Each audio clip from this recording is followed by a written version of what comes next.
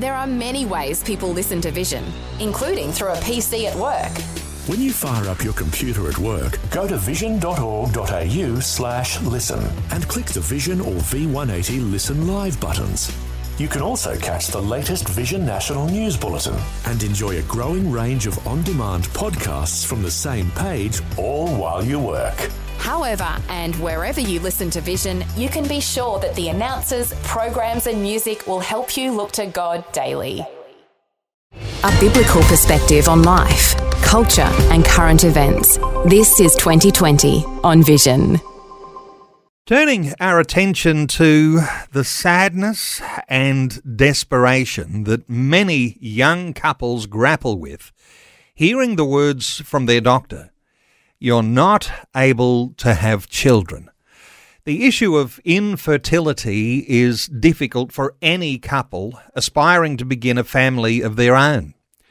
Author, speaker and broadcaster Sheridan Voysey and his wife Merrin have been so open, so humble and so transparent, telling their story for many, many years. Now Sheridan Voysey has just released a 90-day devotional for couples navigating the difficult path of infertility. It's called Praying Through Infertility, a 90-day devotional for men and women. Sheridan is joining us from the UK. Hey Sheridan, welcome back to 2020. Oh, good to be with you again, Neil. Sheridan, the very first devotion in your new book on day one is entitled Riding the Roller Coaster. Give us an in a nutshell story of you and your wife Merrin.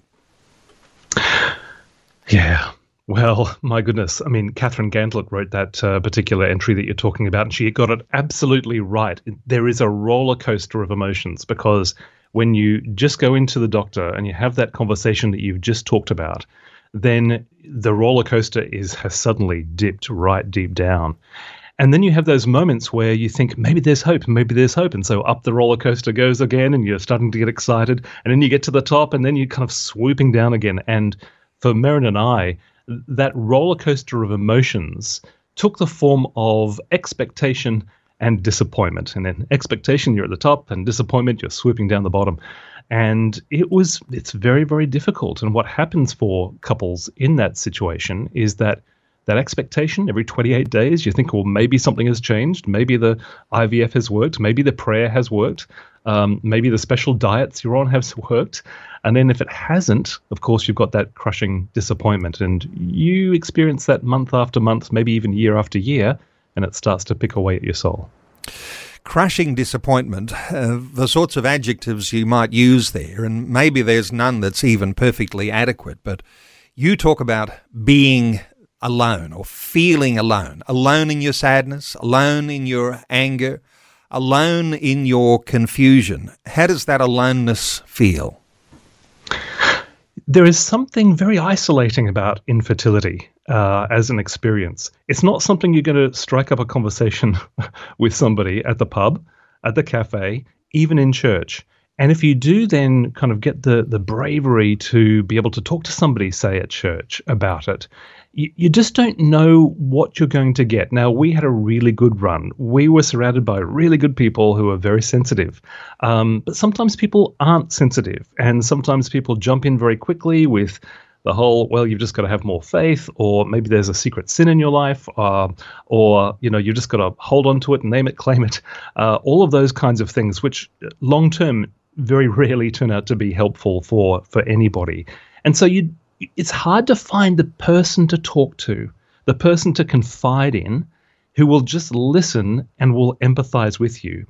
And if you do find that person, it's an absolute gift, by the way, generally they can only give you empathy, because since infertility is, on a population-wide statistic, it's still fairly rare. It's hard to find somebody else who's gone through it. And because nobody's talking about it, well, you're not going to find your tribe, are you? You're not going to find the tribe of other people who have gone through it.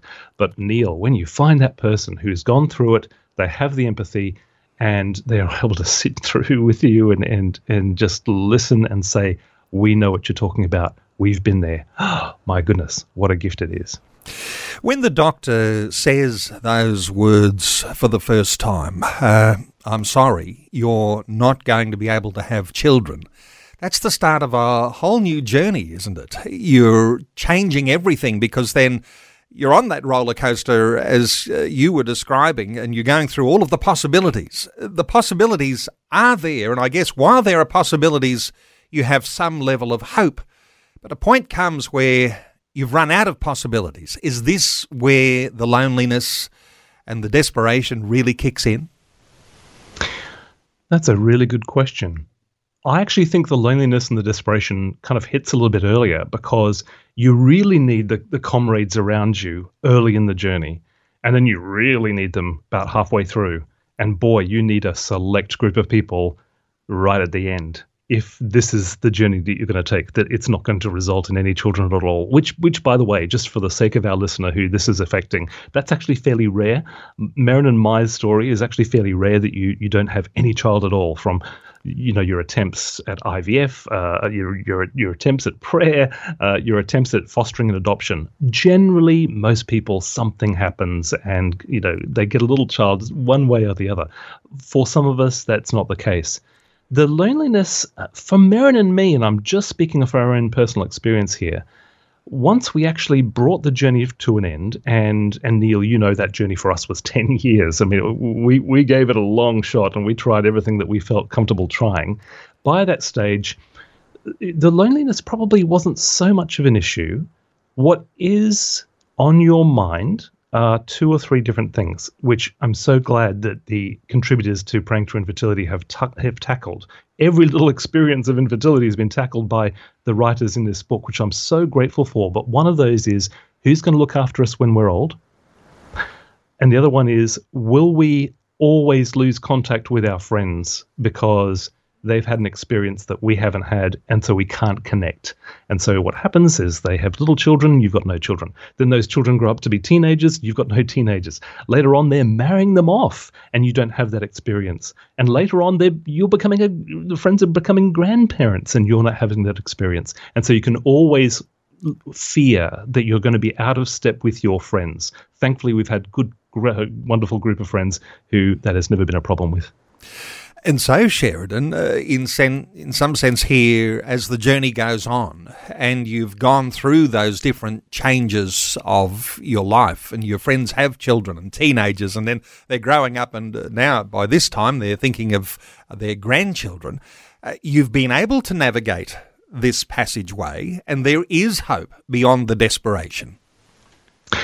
Yeah, there really is. And I guess that's the message that God has laid on Maren and me to share over these last few years. I wrote a book called Resurrection Year, which told our story in detail. I can't believe that's 10 years old now, continues to sell. I continue to get emails from readers who are so grateful for that. I'm so glad.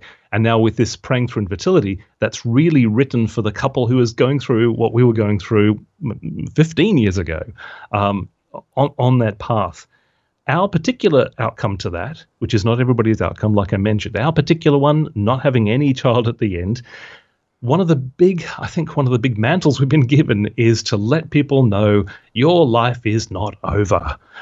You have plans from God that you now have hands that are empty. Yes, you feel that emptiness, but your hands are now empty to receive the next calling that God has for you. I don't know what that is. It doesn't have to be grand.